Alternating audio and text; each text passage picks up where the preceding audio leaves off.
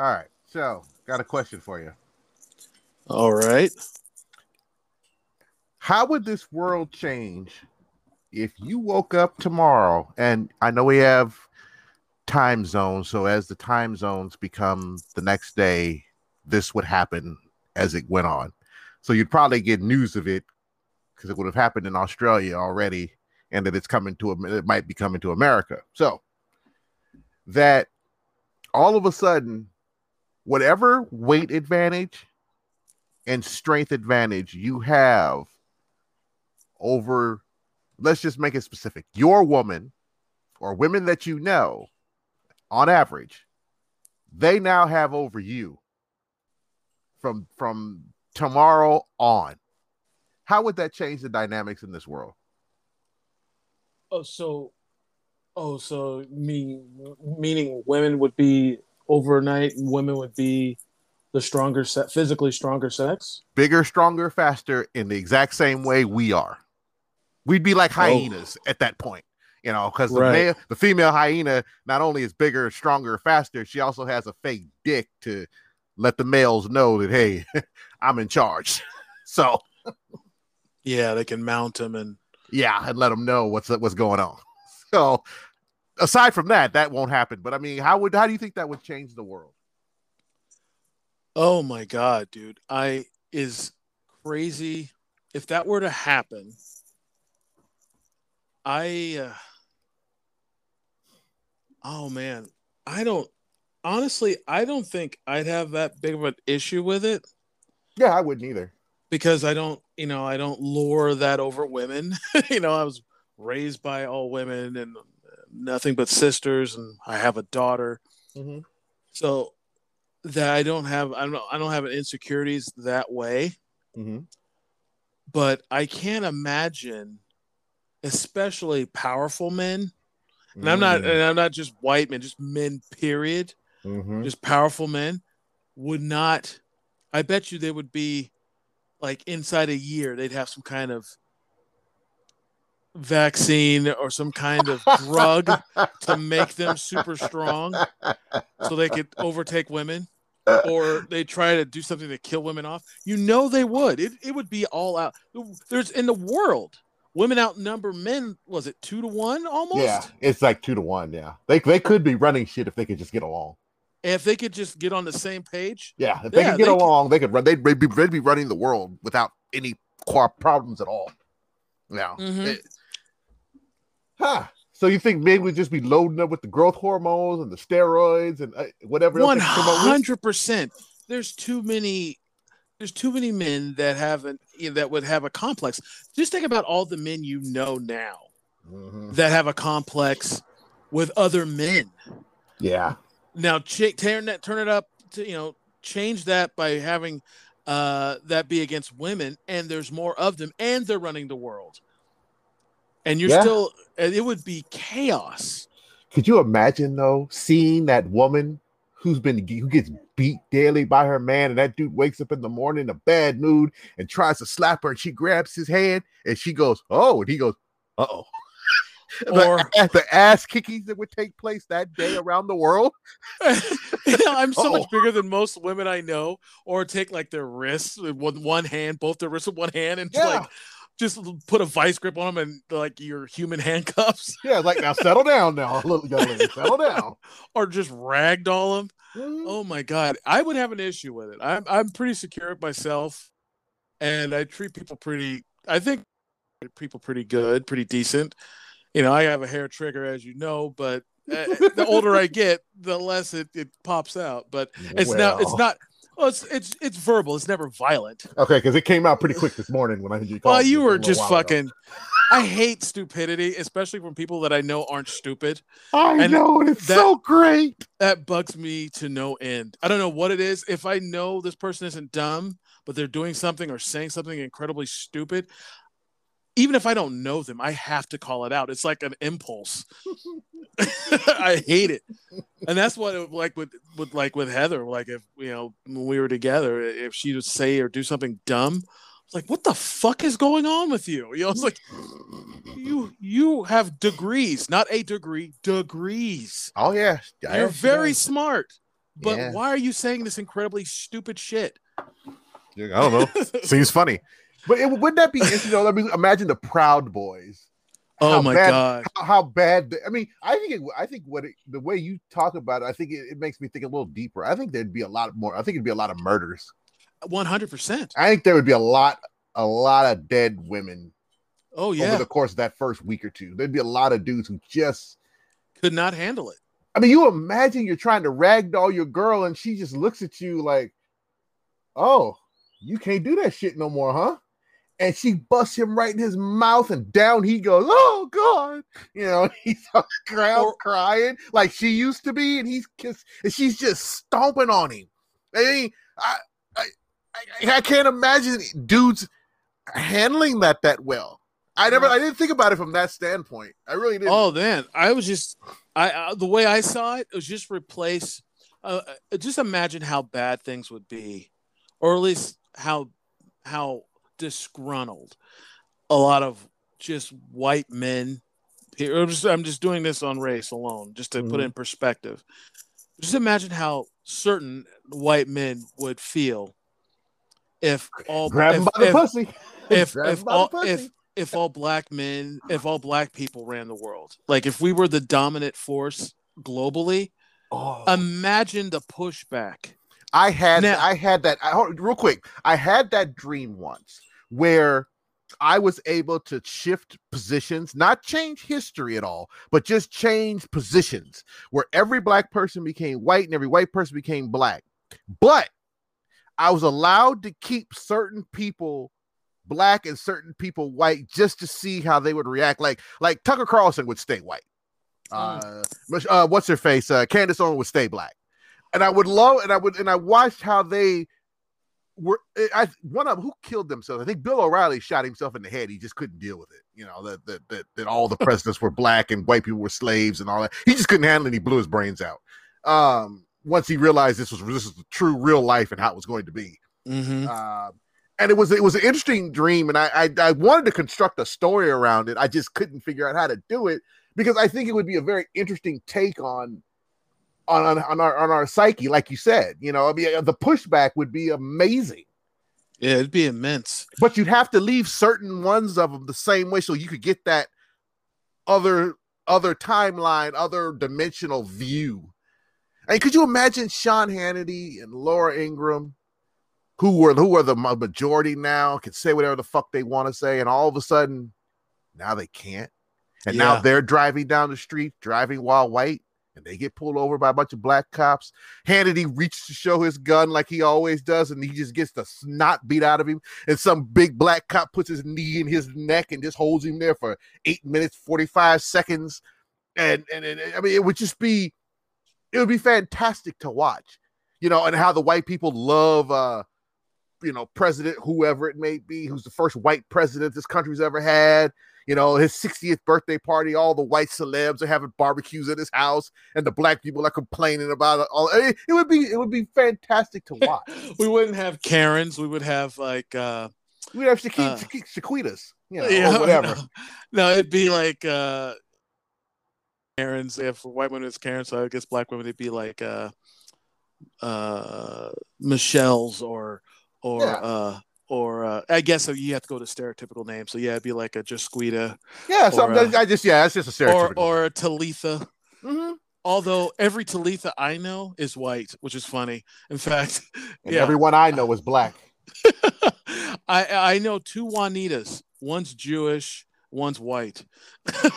And I know Juanita, and she's as black as you can get, and she's like my third cousin removed or something like that.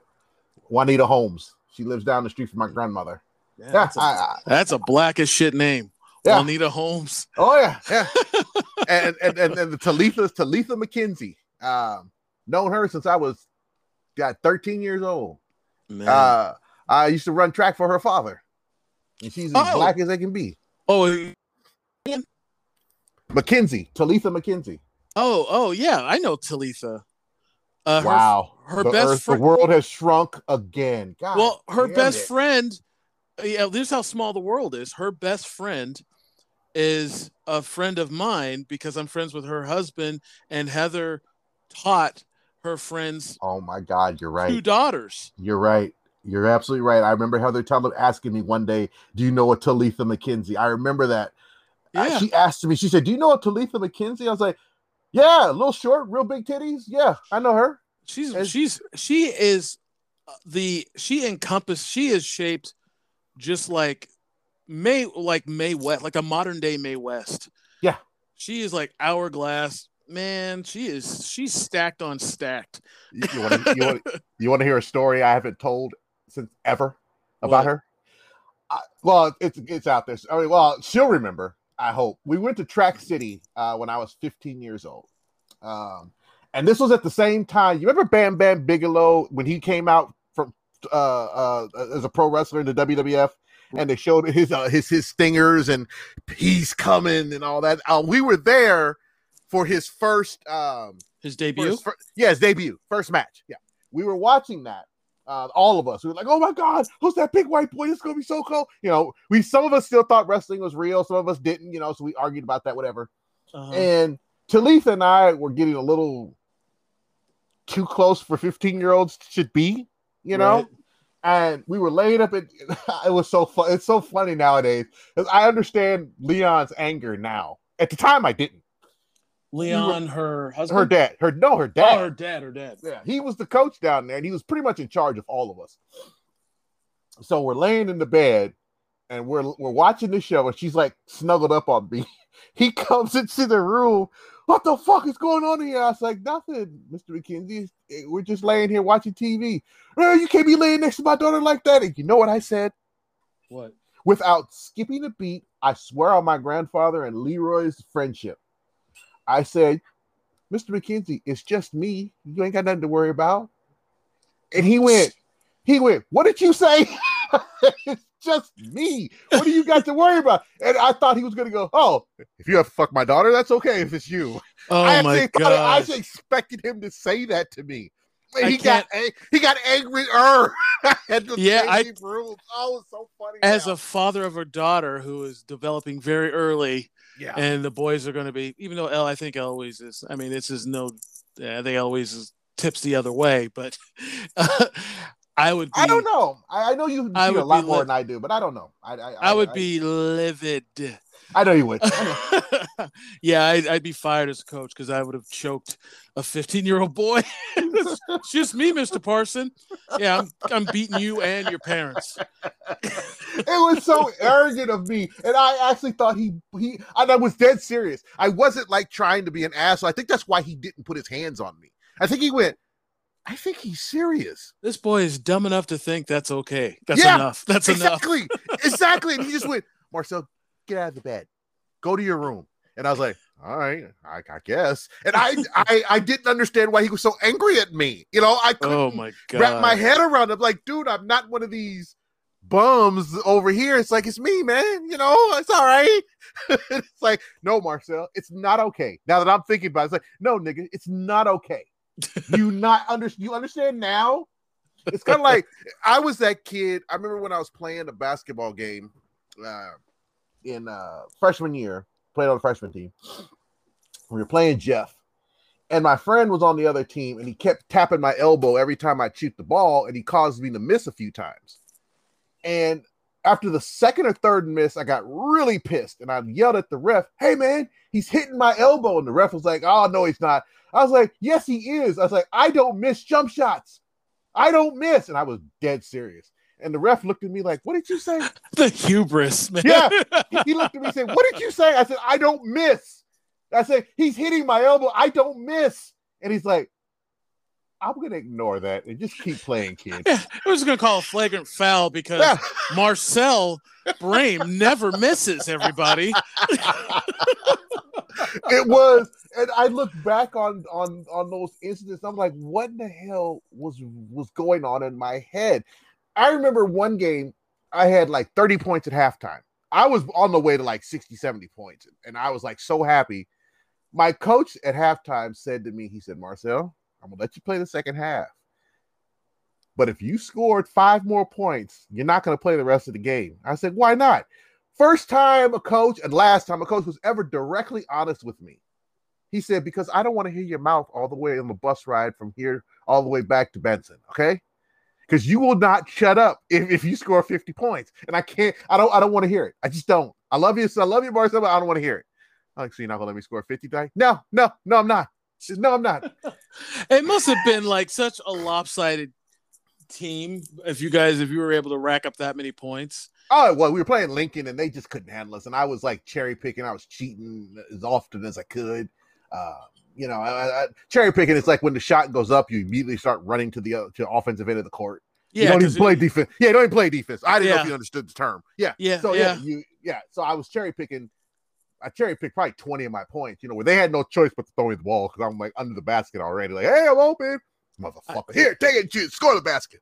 I didn't play basketball in high school, but I did know what that was. It reminds me of a game we had when I was in football in high school, and we were playing R.A. Long, and it was the year we almost went state. So we were running through every team like paper, and R.A. Long wasn't good on their best day, and was below average on their best day. So it got to a point we were at halftime, and our coach Boggs, who's RIP, he was a great coach. He was one of those coaches that would mentor you outside of football. Yeah, he died a few years ago, right? I think. He died about 8 years ago. Yeah, I remember you telling me when he died.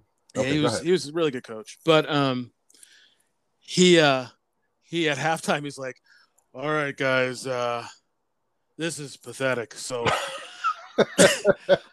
I can't let our starters just run through these guys anymore. We were up we was in 30-something to 0 at halftime, and they were already, walking back to locker rooms, they were already defeated and deflated. Mm-hmm. So he just he let all us, because I was a first stringer all the way through high school from beginning to end, and so he's like, Parson, you can't play your position today. Do you want to run the ball? I was like, I've never run the ball. So he mixed it all up. He let third stringers run the plays, and all first stringers, I was a defensive tackle and an offensive guard.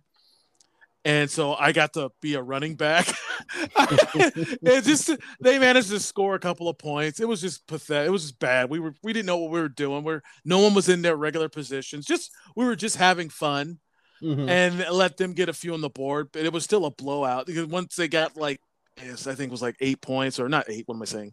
12 points because they had a couple of kick returns, and so he's like, "All right, let's turn the heat back up," and then we beat him 48 to 48. I think it was 48 to 8, 48 to 7, something crazy like that.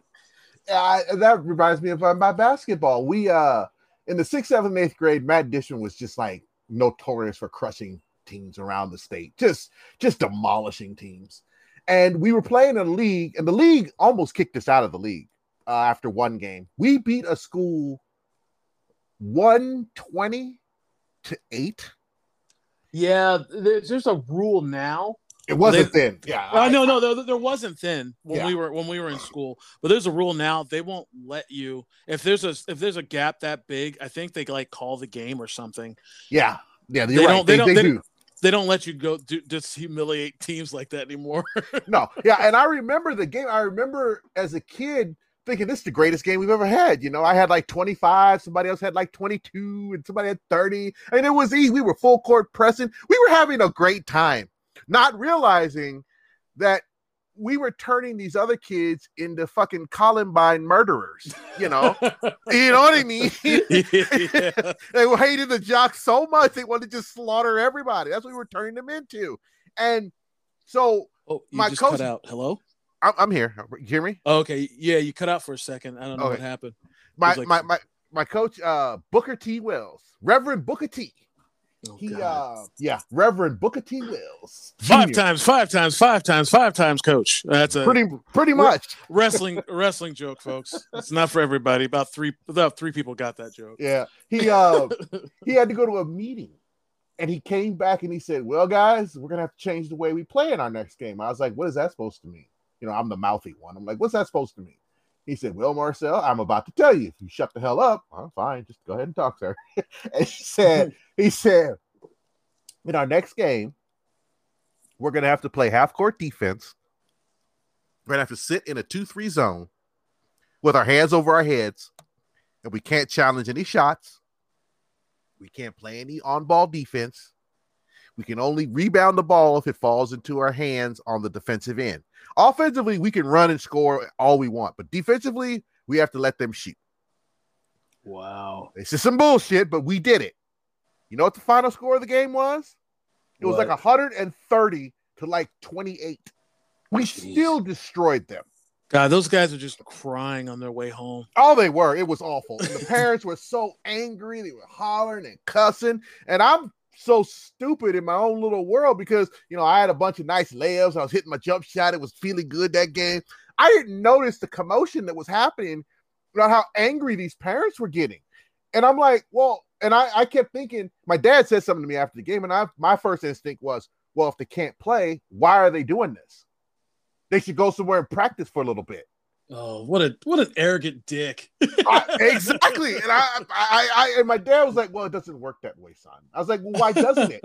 If I get beat down by somebody at school in basketball, I go practice and then come back and play them again. I don't go and cry and want rules changed. I'm in like the 6th or 7th grade saying this shit. My dad's like, well, you're not like these people, okay? And now that I think about it, those are the people that are running the world now. Mm-hmm. Those are the people that are running the fucking world right now, are the ones that I beat by over 100 points in basketball and had the attitudes. Those are the ones that are running the world right now. Because they should have taken their ass whooping like little men or little people and just gotten better. Just get good, man. Don't be mad. Seriously, just get good. Don't be mad at me. It would be like this. If I'm an amateur actor and I have the privilege to be on set with Robert De Niro and Denzel Washington at the same time, and I look at the dailies and I'm just getting crushed by these guys because I would be. What am I going to do? Go to the director and cry? Or am I going to go, fuck, I need to get a coach and I need to dig in and practice harder. I need to get this shit figured out. Which road am I supposed to go down? Am I going to bitch and moan and try to get the rules changed? Or am I going to try to get better? I'm going to try to get better. That's what I thought they should have done. But no, they wanted us to get worse. Like, we're good enough. You guys are just too good. That doesn't make any sense. You can't be too good. You can't be. Well, since we're in sports, this is very uncharacteristic. If anyone's first time listening, I usually have a embargo on sports talk because it's just not very. Most people of our ilk, meaning nerds and geeks, aren't sports people. But since we're in the realm of sports, this falls into what I was watching. Did you watch? Now, Untold is a series on Netflix where it's kind of like 30 for 30 on all kinds of things, not just sports, but a lot of sports stuff pops up.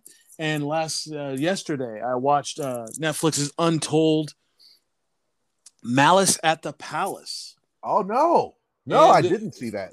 It's pretty fucking interesting. For people who don't know, 2004, there was a game between Indiana Pacers versus this is basketball. Indiana Pacers versus Detroit Pistons, and a fight on the court broke out between two players on opposite teams, particularly Artest. It was Ron Artest, aka Meta World Peace, and Ben Wallace. And it got into no one, usually when you're dealing with pro athletes and they get into fights, it's usually a lot of pushing and shoving because no one wants to get sued or fined. So it's a lot of pushing and yelling and breaking up. And then someone in the crowd throws a full, like a 32-ounce drink and hits Ron Artest in the chest. He runs up into the stands, and now you have and more players run up. So now you have like players on both sides fighting fans in the stands. Now you forgot the most important part. The most important part of that. Ron Artest chased down and grabbed the wrong guy. Well, here's the thing. This you got to watch this. I strongly suggest. It's only like an hour and some change. I'm looking at it right now on Google. I'm gonna watch it as soon as we get done. Yeah, it was very interesting. They really focused on Ron Artest and Jermaine O'Neal. And Jermaine O'Neal at the time was only 20. I forgot when he got drafted. He was 7. Yeah, I remember. Blazers. Because he got drafted into the Blazers where his career started. He got drafted right out of high school. Yep. And so when this went down, he was only 20 or 21 years old. Mm-hmm. It's just a little kid. Yeah. He was a kid when that happened. He wasn't even old enough to drink when it went down. Yeah, and it mostly focused on how it destroyed his career, or how it ended his career, really. I mean, he played for a few years afterwards, but not, it was almost over after that. He played until like 2014, I think. Mm-hmm. But his career took a shift after that incident. But it got into like him and Ron Artest. And it is so interesting, even if you don't like basketball or follow sports, but just the melee and then what was going on. Because Ron Artest what I liked about this is that everybody was very candid. I mean, you talk to Reggie Miller, they talked to Ben Wallace, they talked to, who's that other guy involved, the real thuggish guy. Let's see, there was you're probably talking about Steven Jackson. Yes, I knew as soon as you said thuggish, I'm like, you're talking about Steven Jackson. You gotta be. That guy, man. Oh, it was crazy. He's like he's like a guy you want in your corner. You need guys. Oh, like absolutely, you want him in your foxhole, man. Yeah, you need guys like him. Mm-hmm. But it focused on mostly on Jermaine O'Neal and Ron Artest, and they were and they talk about even how the media just they were talking about all the thugs and it's like, and how they demonized the players, even though if the fans hadn't the guy in the stands hadn't started it would have never happened. And and they talked about how unruly fans are and how, what do you expect is going to happen when you poke a bear? What do you think is going to happen? I know. And trust me, I know. I've been at games in the Coliseum with these fans. They say shit where I'm like, you would not say that to XYZ player's face if you saw them in Ruth Chris's restaurant. Yeah. You would never talk to them like that. You only say that because you know that there are rules and we're in a civilized society and there's a lot of space between you and him. And you just hope to God he thinks about his millions and millions of dollars. And then run up here and just choke the shit out of you and beat you in front of your wife and kids. And it was funny though, because they closed that space, but it got to a point to where you watch it, it's super interesting and a little infuriating. Even Reggie Miller was like yelling at some of the cops because the security was nowhere to be found. And when the cops finally did, I know, yeah, they were gone. They were trying to arrest the players, and Reggie's like, "You're not arresting anybody." It was fucking crazy. Yeah, but I remember that happened, dude. It was amazing. I'm sorry, I didn't mean to interrupt, but I'm just reminiscing because I remember the day exactly. My brother Antar called me at work and said, dude, turn on the TV. There was a fight. I'm like, I've seen fights. What are you talking about? Not like this, you haven't. So I turned all the TVs at Radio Shack on the ESPN, and I went, oh my God. They're in the stands. They're all in this. Oh my God, the fans are fighting. This is insane. I was like a little kid watching a wrestling match. I'd never seen anything like it. I never thought that it could get that bad. But then I remembered hearing these people talk. At the time I didn't realize that someone threw some beer on our test, because there's one thing that everybody agreed on. Even Colin Cowherd and a lot of these other white sports analysts, they all agreed. You hit me with some beer, I'm kicking your ass. Yeah. Well, I'm kicking your ass. Like, they talked to Jim Gray and they talked to and all Fuck the announcers. Jim Gray. I hate that dude so much. I don't really hate him. He was like on the side of the players during this documentary. He was like, what do you fucking think is going to happen if you you get world-class athletes, testosterone through the roof, and you're just giving them a hard time because you don't like the outcome of it. But it was good. It was very good. I strongly recommend it. Untold Malice of the Palace. want to watch it. And what they really got into is Ron Artest talked about how he wasn't mentally stable. Yeah, like he wasn't. He was like, I want to take time off. They wouldn't let me take time off. And he's like, you know, at the time I had real mental issues and I just didn't know it yet. You know, he's like, because now he goes, this is, you know, over 20, well, not over 20 years, like 18 years ago. Yeah, almost 20. It's almost 20 years ago. It's like 17 years ago. 17 years ago, yeah. It's like 17 years ago. So he's like, you know, he's a different person now. He's like, I was not well. I was mentally not well. And he just didn't know how to deal with it. He didn't know how to, you know, identify what was going on because everybody that, you know, that he went to, they had like he had like sessions with like the team psychiatrist, but you know that psychiatrist is paid by the NBA. They want to keep you. They want to keep you playing. They don't. Your mental health. This will make sure you don't kill yourself for somebody. Yeah. They want to keep you playing, not really get you better. But it was just super interesting, and I strongly recommend it. Even if you're not a sports fan, it was a really good watch, and it made me. I kind of forgot about Untold, so now I'm going to go through all the other untold stories. In the series.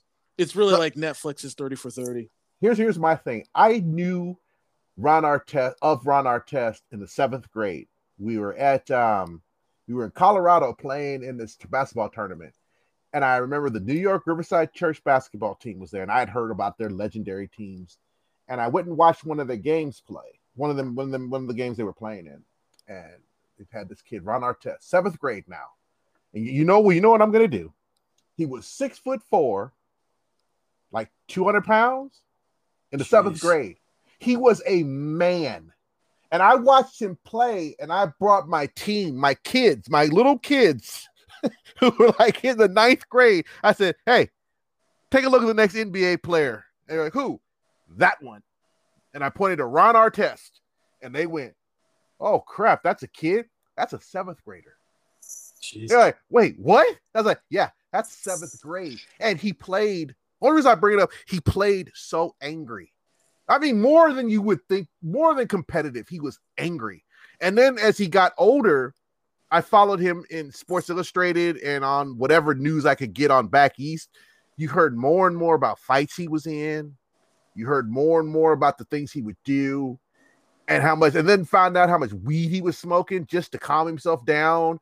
When he was at St. John's, how there were times where coach would say, all right, everybody huddle up. And Ron Artest would flip out and start kicking basketballs. Dude, I just said huddle up. And he goes insane. So he was mentally ill for a very long time. Mm-hmm. He had issues for a very long time. And that's why he drank a lot in high school and college. And that's why he smoked so much weed. You know, we know when something's wrong with us. A lot of times we'll self-medicate. My brother did that when he first was going insane. He self-medicated with alcohol. Mm-hmm. It was the only thing that kept him somewhat normal. And we didn't realize what was happening, obviously, not because we were lay people, but because, I hate to say it, but because we're black.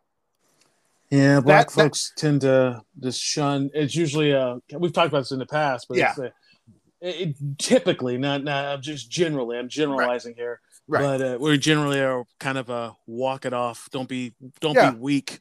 Right. We got bigger problems to worry about than your mental issues. And it's only in the last 10 years that black folks start to acknowledge that. Exactly. Yeah, we go through these things too. Yeah, exactly. And it was bad back then. You know, there were times where I thought I was going to lose my mind, and if I had access, like there were a couple times in high school, man, where I know if I'd had access to guns, there'd have been a bunch of dead people. Mm-hmm. But I managed to rub dirt in it and suppress it, and I'm here today. You know, most of these people can't do that. They get to that point and they got to let it out. You know, but I think with me though, my fear of disappointing my parents and my family kept me from doing those things that I at the moment I felt like I needed to do. You know what I mean? It's like it was really. Jerome Bettis said something his father said to him when he was inducted into the Football Hall of Fame. He said, when he went off to Notre Dame, his father said to him, son, I don't have much to give you as far as money or education or anything like that. All I have to give you is a name. And the name is clean. The name has no record. It's a good name. don't fuck it up. Hmm. And that's how I felt. Right. You know, they gave me this great name. Don't fuck it up. And there were times where it's like, man, I'm gonna kill at least these 3 people today. 3, you're gonna die today. Just let me find so and so because I know he's got a gun, and I can finish this off. And I'll be like, no, I don't want to make mom angry for my grandma, so I'll let us slide. Well, You know? I've talked to you about this before off air, but I think my mom, before she passed away, I strongly believe she was, and I've talked to my other sister about it, and she kind of agrees. But I think my mom was, undiagnosed bipolar, because we'd have these, days, sometimes even a week or two of just a loving mother, and then on a dime, we'd have, the exact opposite. Someone actually cruel and mean and nasty and hard. And you didn't know when it was going to happen. So you're always, sometimes it happened. Sometimes you get a week of no issues, or maybe you'll get a week of just the meanest person. You're like, how is this person calling herself my mother when she treats me like a stranger? So it just sounds, but she was from the age of, I got kids and I'm raising them by myself, and that's weak shit. I don't, I'll just, I walk it off. Yep. Walk it off. Put some dirt in it. Just suck it up. Don't kill your coworkers and just try to get through the day. Yeah. And I've been down. We've all been down that road. It's like, all right, I'm just gonna get through today. I'm not gonna slap Susie in her mouth. I'm not gonna rip Rob's throat out. I'm just gonna make it through the day. I'll be home soon. It's almost over. And it's like, those aren't thoughts you're supposed to have at work. It's just not. But we've all had them where it's like, you need someone. I honestly believe workplaces would better serve if they all had a place, someone on site that you could talk to. Man, I'm going to kill Rob if he doesn't do, because sometimes just airing it out will make you feel better. And you could tolerate Rob, even a fictitious Rob. You can just tolerate him for the rest of that day, and maybe the next day before you have to go see the person again. We all have that. We all had that Rob, that dude that you just wanted to, just because they either wasn't working, they'd come in late, or they just talk your ear off and bother you. We all had that guy. And sometimes, I admit, I was that guy. There were a couple jobs where I was Rob because I hated my job and I was going to make sure everybody else was miserable. Yeah, I was that guy. A couple of my jobs. I got out pretty quickly, but I was that guy. Anyway, the funny thing is, I'm usually real good at reading people, but I didn't meet your mother enough to be able to truly read her. I noticed that your mother seemed to like me. And I never understood why, but I could tell she actually likes me. That she's not, like, I don't know. It's like with my aunt. It's like, I guess crazy likes me. My aunt is bipolar schizophrenic. She just is. She loves me to death. She hates everybody in the family besides myself and Stephanie by default because she's my wife. But she loves me.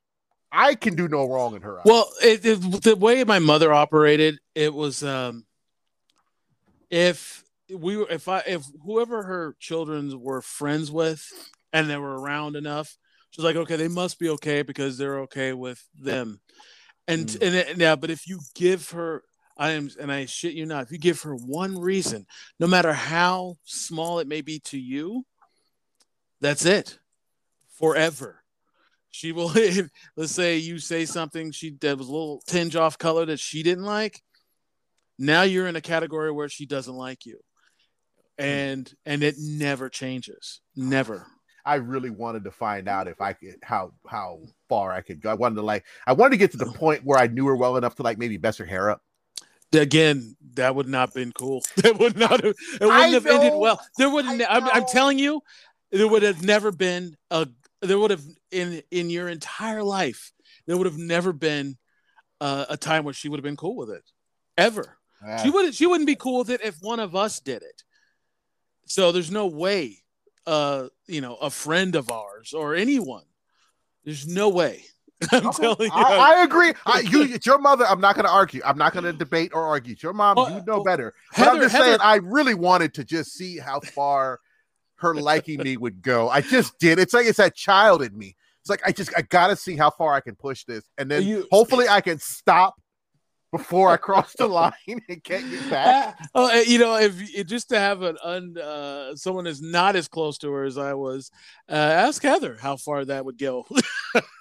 She'd tell you.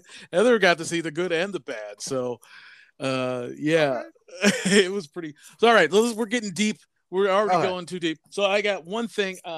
This might be a little bit of a shorter show because I have E with me and I got to get back to her. I got to make lunch before I send her back to her mom. And we got to talk about what if. We got to talk about. That's I want to talk about that tomorrow, next week's show, because I forgot it was. I forgot it debuted yesterday, so I haven't even watched it.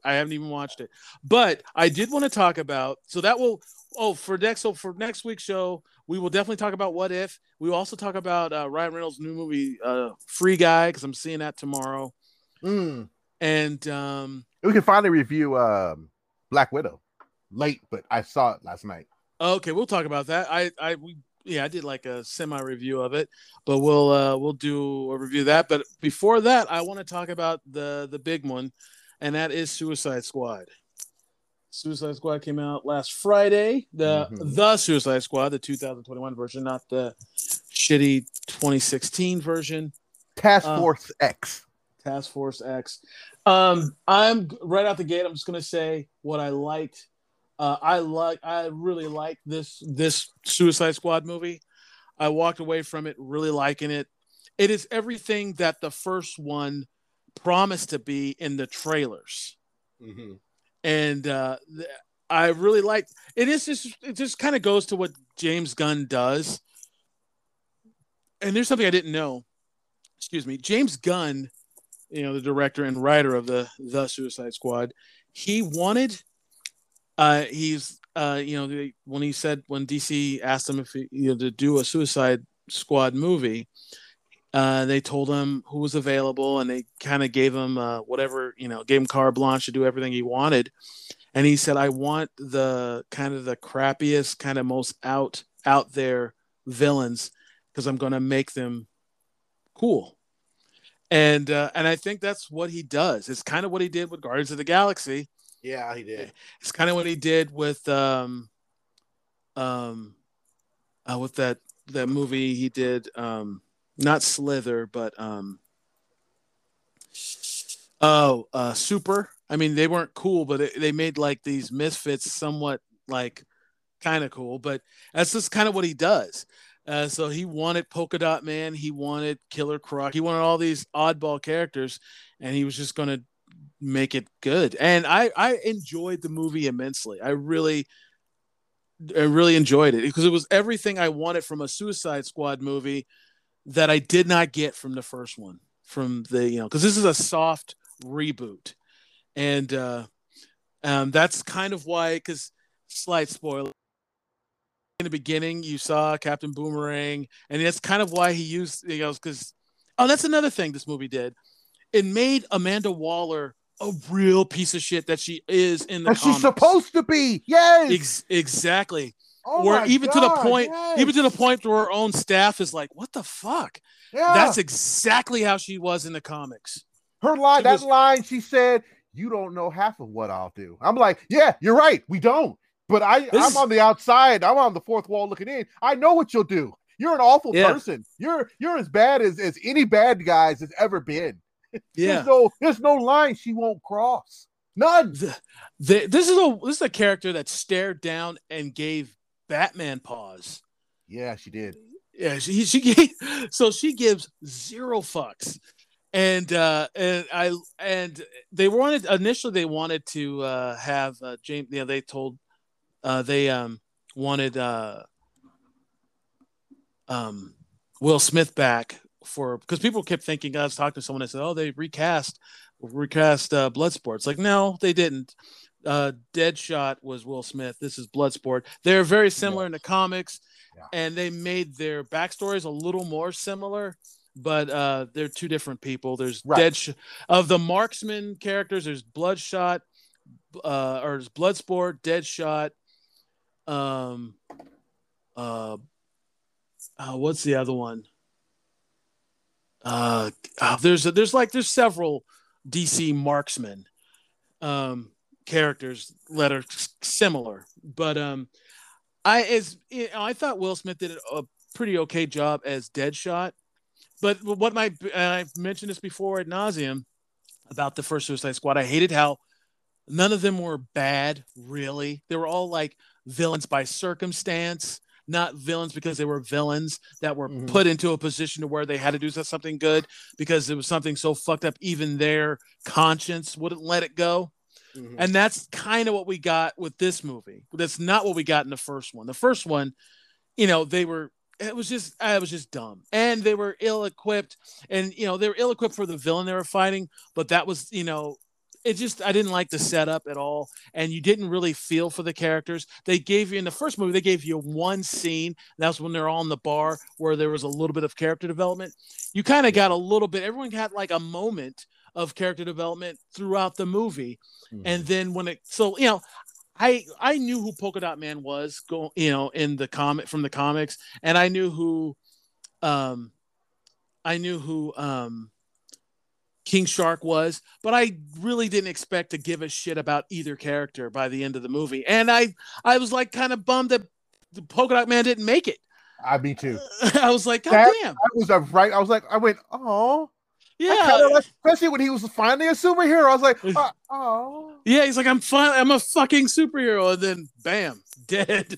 Yeah, I felt bad. I was like, oh no, he was just exercising the demons of his mother. Right. And I was like, oh, that's too bad. I was getting to like this guy. Here's the fucked up thing. I mistook through half that movie, and finally it dawned on me that they were two different people from two different universes.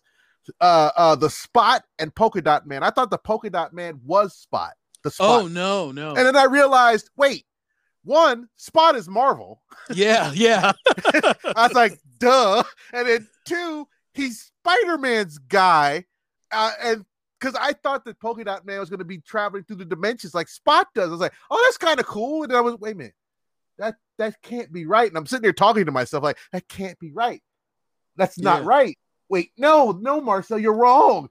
And I swear to God, I sounded like an absolute lunatic. And I refused to look it up on my phone. I wanted to get this right in my head without any confirmation. And I finally did. I was like, wait, Marvel, DC, got it. Okay, that's how you know they're different. Now, one more thing I wanted to tell you is they changed the Idris to Bloodsport from Deadshot so that Will Smith could return in a future movie. Yes. They did. That's why they did. They wanted Will Smith to go. They want to say, hey man, your character's still there. If you want to come back, you can. There you go. And it did say that he was going to replace him, but then they changed it on James Gunn. Brilliant decision to make it a new character. So there you go. Well, also James Gunn, one of his gripes about the first Suicide movie is that everyone makes it. Everyone survives. Yeah. Just about everyone survives. And he's like, read the comics. The guy you see in issue 1, you may not see in issue 3. It's a constant rotate. That's the whole point of the Suicide Squad, is because DC had all these one-off characters that they couldn't license to anyone because no one wanted them. So they made a comic to kind of like just eliminate these characters, or disposable characters. So it's like a rotating cast of shitty characters. So I'm sure we're going to eventually see Big Wheel or Kite Man if they do more of these movies. I mean, it's just probably even Toy Man, because no one's using Toy Man, and he actually is not a bad character if he's used right. I mean, he can be pretty frightening if he's used right. But I can see him in the Suicide Squad, and a few others. Yeah, you're right. And he was like, yeah, these people aren't going to make it. And to isolate and to punctuate his point, we follow this scene, this team that we thought were like the stars of the movie, and like they made a big deal about Keith Davidson being in here, and that whole team was disposable. The whole point of that team was a distraction, so it was like a fake in the movie and to the audience. It's like, yeah. You like these guys? No, none of them are making it. Only 2 of them are making it out of this group. That was cool. Watching Nathan Fillion die, that was cool. Yeah. And of these two, we're killing one of them before it's over. It was like I love when you can always tell when you have a true comic book fan at the helm. Because the first guy that did the first Suicide Squad movie was what's his name? David Ayer. So he did a good version. He did a good with did he do? No, he didn't do Joker. Yeah, he did Joker. David Ayer. I think so.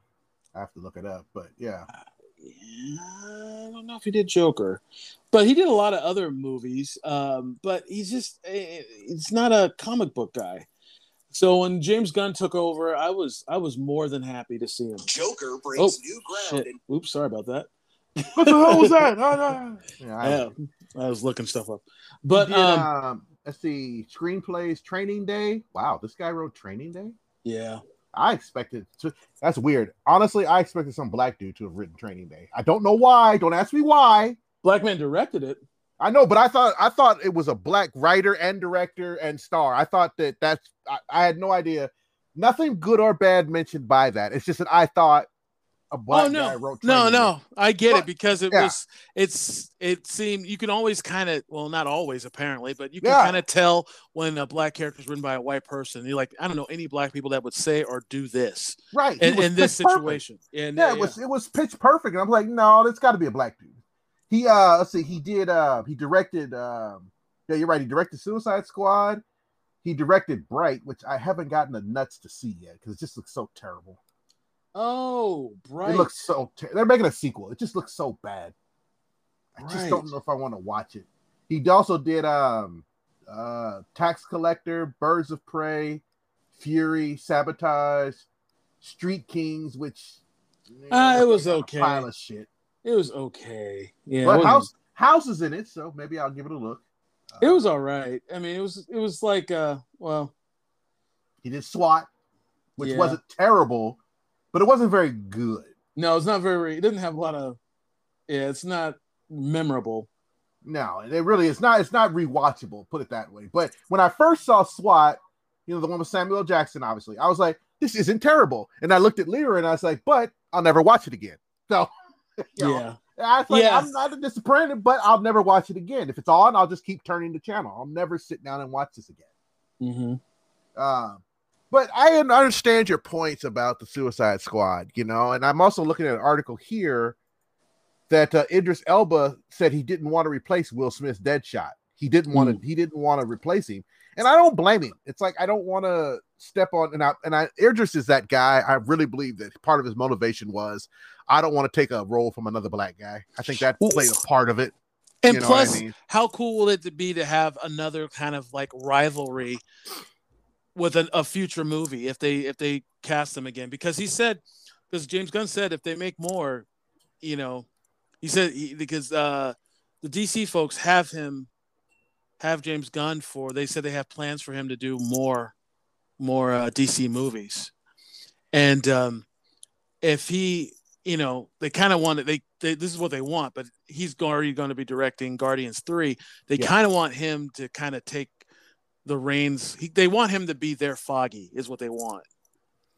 It could work. I think he's got the vision. He absolutely has the vision. I think he has the vision to make a DC universe right. But here's the problem. We have Gal Gadot and we have Momoa. Both Gadot is basically done with Wonder Woman. I think she just doesn't want to be typecast, which to me it's too late. Mm-hmm. And she wants to do other things, which I'm fine with, but you'll always be Wonder Woman. Momoa is 43 years old. I don't know how much more he's going to want to play roles like this. The older you get, unlike Dwayne, not everybody's The Rock, who wants to be, or Stallone, or well, look at Batista. He's 53. He's going to hang up doing shirtless movies after Guardians 3. But also Batista's different. Batista has always said he wants to be an actor. He doesn't want to be a movie star, which he could have been. Yeah. He wants to act. He wants to be a character. He wants to cry on screen. He wants to hold kids on screen. He wants to be the guy that you go like, oh, I know it's the body, but God, he played this guy. He wants to be like what's his face, John Lithgow, where you don't recognize him from character to character, or Daniel Day-Lewis. That's who he strives to be. The Rock strives to be the biggest, strongest guy and just be the Rock in a hat, or the Rock without a shirt on, or the Rock in Jumanji, or the Rock in this. He's always the Rock. He's never the character. And that's why he wants to give it up. Now he's 50. He says I don't know how old he is. One article I saw is 51. Another one I saw 54. His age has always fluctuated since he got into wrestling. Well, who? Batista. Well, he said always. He was 50. Yeah, he said he was 53 on Ellen DeGeneres show. I watched an interview with him, and he said he was 53. And he's like, I think I'm in the last days of my shirt off movies. He's like, I want to keep my shirt on for a change. That's why he wants to branch out. And he's going to be in this Christmas, December. He's going to be in the new Dune movie, which fucking looks phenomenal. Which will also be on HBO Max. But I think I'm going to see that one in the theater. It's too epic. But I liked Suicide Squad, and I think I liked it mainly because in all my years of watching movies, we're looking at 40 years of watching movies minimum. Mm-hmm. I've only seen it maybe once where I thought an actor was pitch perfect in their casting, and that was Christopher Reeves as Superman. Oh yeah, I felt like that there's never been a role where I could not, for the life of me, see anyone else ever do this. And when I saw that, I was like, yeah, he is Superman. For now and forever, Christopher Reeves is Superman. He was the best. He was the best Superman because he was a good Clark Kent. Right. I mean, he was a different person. He even slumped over, and when he was Superman, he was stood up straight. He really embodied both characters. Yes. Now it's just kind of like we've seen Superman played by many other people. Right. Some were good Clark Kents. Some were good Supermen. Exactly. None of them were both. Right. Christopher Reeve was both. It's like Batman. We have yet to find a good Bruce Wayne and a good Batman. I challenge anyone to correct me on that. No one has been able to pull both of them off yet. Now, Kevin Conway, I know he's just the voice, but he does it. He voice-wise, he's the only one that's come close. When I hear Batman in my head, I hear Kevin Conway. Now, here's the point I was making. Margot Robbie is pitch perfect as Harley Quinn. As Harley Quinn. There's no one that anywhere, not Meryl Streep is young, no one that could pull this off but her. She is Harley Quinn. Now and forever. She's perfect. Here's the difference a good director here's the difference a good director makes. Not that Ayer is bad. He was just bad for that movie. Right. But here's the difference. In the first one, Harley Quinn's accent is kind of a Brooklyn, New York accent, an exaggerated one. Yeah. But it in the first one, it comes and goes. It never leaves her. It never leaves the entire movie in this newer version. No, it didn't. She was flawless, man. And to me, in my head, she carried the movie. If I had to pick anyone that would make me watch this again, it was her. For me, hands down, Idris. He was so fucking cool and funny. Like when he's yelling at Ratcatcher 2, which is another character I had no idea I would give a shit about. When he screamed at that rat, I almost pissed myself. My favorite part was really? My favorite part is when he was shooting King Shark because he almost ate her. And then the rat was thanking him, and she's like, oh, look, he's handing you a leaf. He's like, why in the fuck would I want a leaf? The way he said it was just so funny. And at the end, where he finally just succumbs to it and pets him, because he's trying to be a good guy. Yeah, he stole the show. He made the movie for me. I was like, man, I rarely see movies where I'm like, man, I want to be as cool as that guy. He was so cool in that movie. I just loved it. But that's why everyone loves Idris Elba. Idris Elba, I put it this way. I've always thought that as an actor on a scale of 1 to 10, he's like a 7 or an 8. He's not the best. He's not the worst. But he is so cool that you're drawn to him because of his his innate coolness. The man could walk into any room with people that don't know him and be like, that's a cool motherfucker that just walked into this room. And you immediately would want to go talk to him. Well, I think, as far as actors go, I would say he's a 9 or a 10. Really? Absolutely. Watch Mandela. What he played Mandela. I mean, he doesn't look like Mandela, but no, he sure didn't. That threw me was the fact that he didn't look like him at all.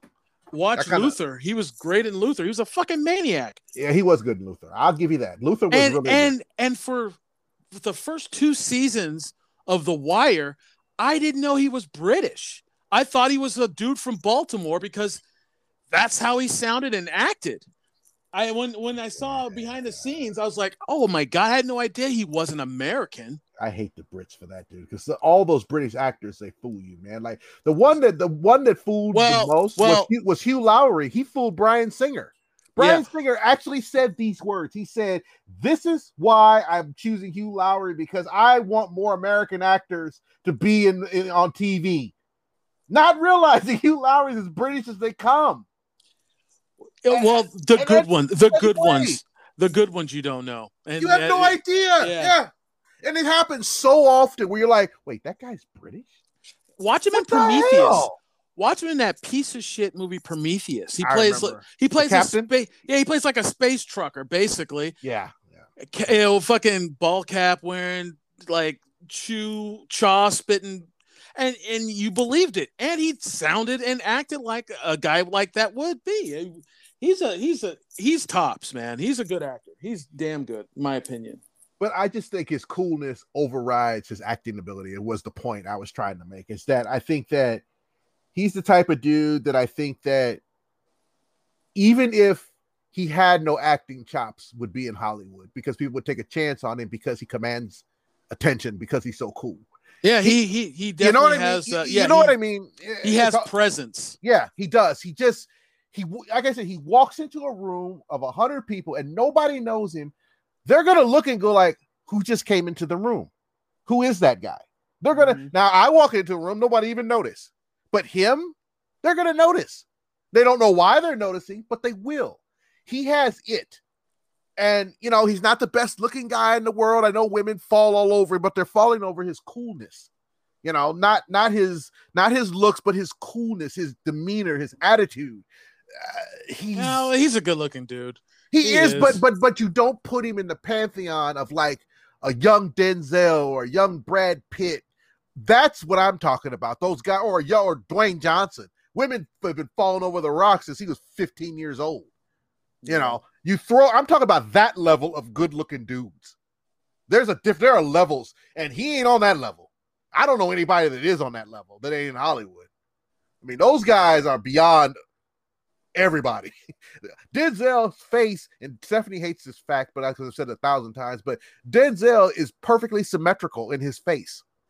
Perfectly symmetrical.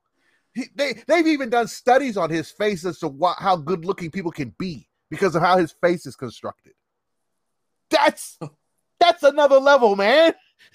That's not normal. That's not normal, dude. And then Brad Pitt, ever since Thelma and Louise, man, it's like, wow, I would just want to be his wingman. The side pussy you could get from him, the fall off, the pussy shrapnel. yeah, exactly. That you would get just being in his aura. It would be 10s and 11s that he doesn't want or can't deal with right now. They fall to you. Oh, another thing, just to shift gears for a minute instead of sucking Idris's dick. I like that. Margot Robbie's character, Harley Quinn. She had some growth. She did, yeah. When she shot the president, when I thought hook up date with him, she shot him. I was like, yeah. When you said that, I gotta I can't go with that. When you said killing kids, that was a red flag. So old me would have ignored that. I can't let that go. That was a lot of growth. You're right. That was big time with her character. Yeah. And then she said, when how did she say that my choice in men is so bad? Yeah, something like that. That this is what she had to kill him. Yeah. Because she liked him, and she knows that if I like a guy, he's got to be a piece of shit. Yeah. Gotta be. Basically. Yeah, gotta be. So she put a bullet in him, and that kind of surprised me because I did not expect that coming. I didn't see that coming. No, I didn't either. And I was a little surprised. I was like, wow, she fucked him and then killed him just because he's a bad guy. Huh. Yeah. She was attracted to him, but he can't live. No. And she was right. He couldn't live, dude. He wanted to kill. He was talking about women and children being killed, and then he was going to do the same thing. And she's like, "Nah, sorry, I can't." The only other scene that really bothered me was the burning of the birds. I almost shut it off with that one. I was like, that's how you make a real villain. It made you hate him. Oh, it did what it was supposed to do. It was a plot device. Did you recognize the general from that vampire movie on FX or Hulu? I think it is. No. The show that you told me to watch for 2 years or 8 years that I never watched. The Master, the dude from the Ant-Man was in it. God damn it. What is his name? Paul Rudd? Paul Rudd was in Ant-Man, obviously, but the guy who played Yellow Jacket. Oh, yeah. What about him? He was in the show that guy was in. A series. I can't remember the name of the TV series. God damn it, it's killing me. What was his name? Okay, let me do this. Let's see. Ant-Man. I can't believe you don't know what I'm talking about. I'm drawing a blank on the general, the guy that. Okay, got him. Yeah, the guy who burnt the birds. He was in this other show that I watched finally and thought was really good. Let's see, what was it called? Where is it? Let's see, film, no, stage, no. The Strain. Oh, The Strain, yes. Now, do you remember the guy from The Strain? Yeah.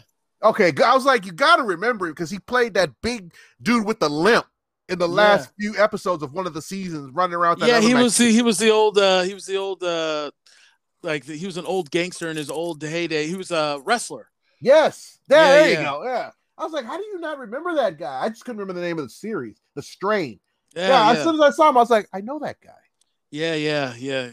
Oh, real quick before we go, how cool was John Cena? Really did a good job, man. He was really. It's code for a butthole. Any connection? He is just like the Peacemaker in the comics, man.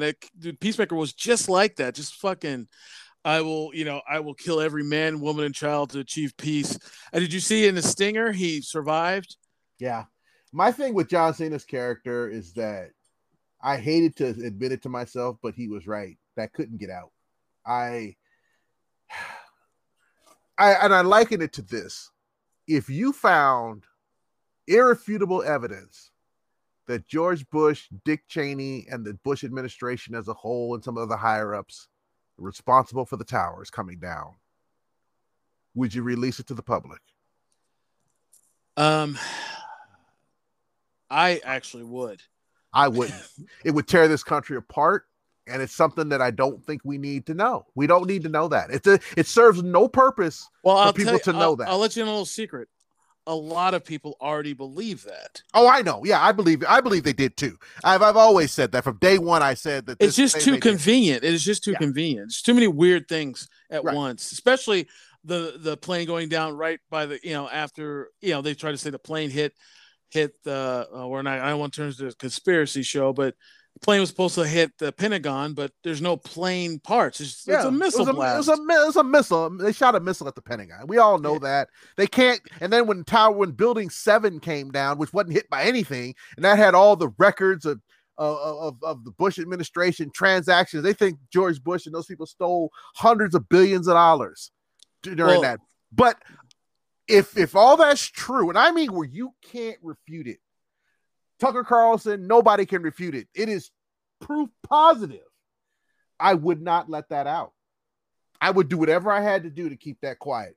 This country would be torn asunder overnight. It would not be a pretty sight. We would not be the United States no more. It's just not worth it. And what John Cena was doing, I would not have killed Rick Flag for that. but I would have done everything short of kill Rick Flag to keep him from letting that out. That's Peacemaker though. He would kill every man, woman, and child necessary. I know, and that's why he's a joke. That's why. Here's the thing. There's going to be a Peacemaker miniseries coming out that James Gunn is directing. I heard about that because he wrote it when they asked him to write another Suicide Squad movie. COVID hit, so production obviously slowed down to none at all. So when they were in lockdown, he wanted to do something more with Peacemaker, so he wrote an 8-episode miniseries, and he's like, I know you guys didn't ask for this, but if we do something down the road, I'd like to do this. And it's kind of his redemption story, because in the comics he does have a redemption story. He ends up joining, I had to read about it because I couldn't remember, but he joins a group called Checkmate after he kind of turns around and stops being the Peacemaker. He joins a group called Checkmate, which is like this anti-terrorist group, and he didn't just kill indiscriminately anymore. But he does have like a small redemption, and that's what this that's what this story is going to be. This miniseries that comes out next year going to be. I would love to see him and Batman meet. God, that would be a very interesting clash of opposites, where he'll kill whomever for justice and peace, and Batman won't kill at all for justice and peace. It would be really interesting to see those two clash. I would love to see that, you know. Speaking of Batman, I'm not looking forward to any of these Batman with Patterson, because I don't like the fact that Patterson thinks that he said something about lifting weights is like body shaming Batman or something. He's one of those little bitches who thinks that he shouldn't lift weights. And I'm like, they can get him. Well, technically, Batman wasn't supposed to be super huge because he's basically a ninja, a street ninja, basically. True. But and even in the comics, he wasn't as bulked up as he is in the later comics, because they said this movie is year 3, so he's only been Batman like two or 3 years. So that's why he's still wearing combat boots. He's like there, but not quite there. Yeah, he's still figuring it out. Yeah, so hopefully they'll just stay in that realm where you can forgive his stature. But there's already talks of bringing, after this multi-universe thing, of making more. They're talking to Affleck again about doing like a old man Batman again, maybe setting up a Batman Beyond even. See, I thought I would like to see. See, I thought they were talking to Michael Keaton about the Batman Beyond as the old Bruce Wayne. Oh, they could be, but I know they're doing a multiverse, and with all the different Batman. That's why we have Affleck. I don't think we have Bale, but we have everyone else that's played Batman.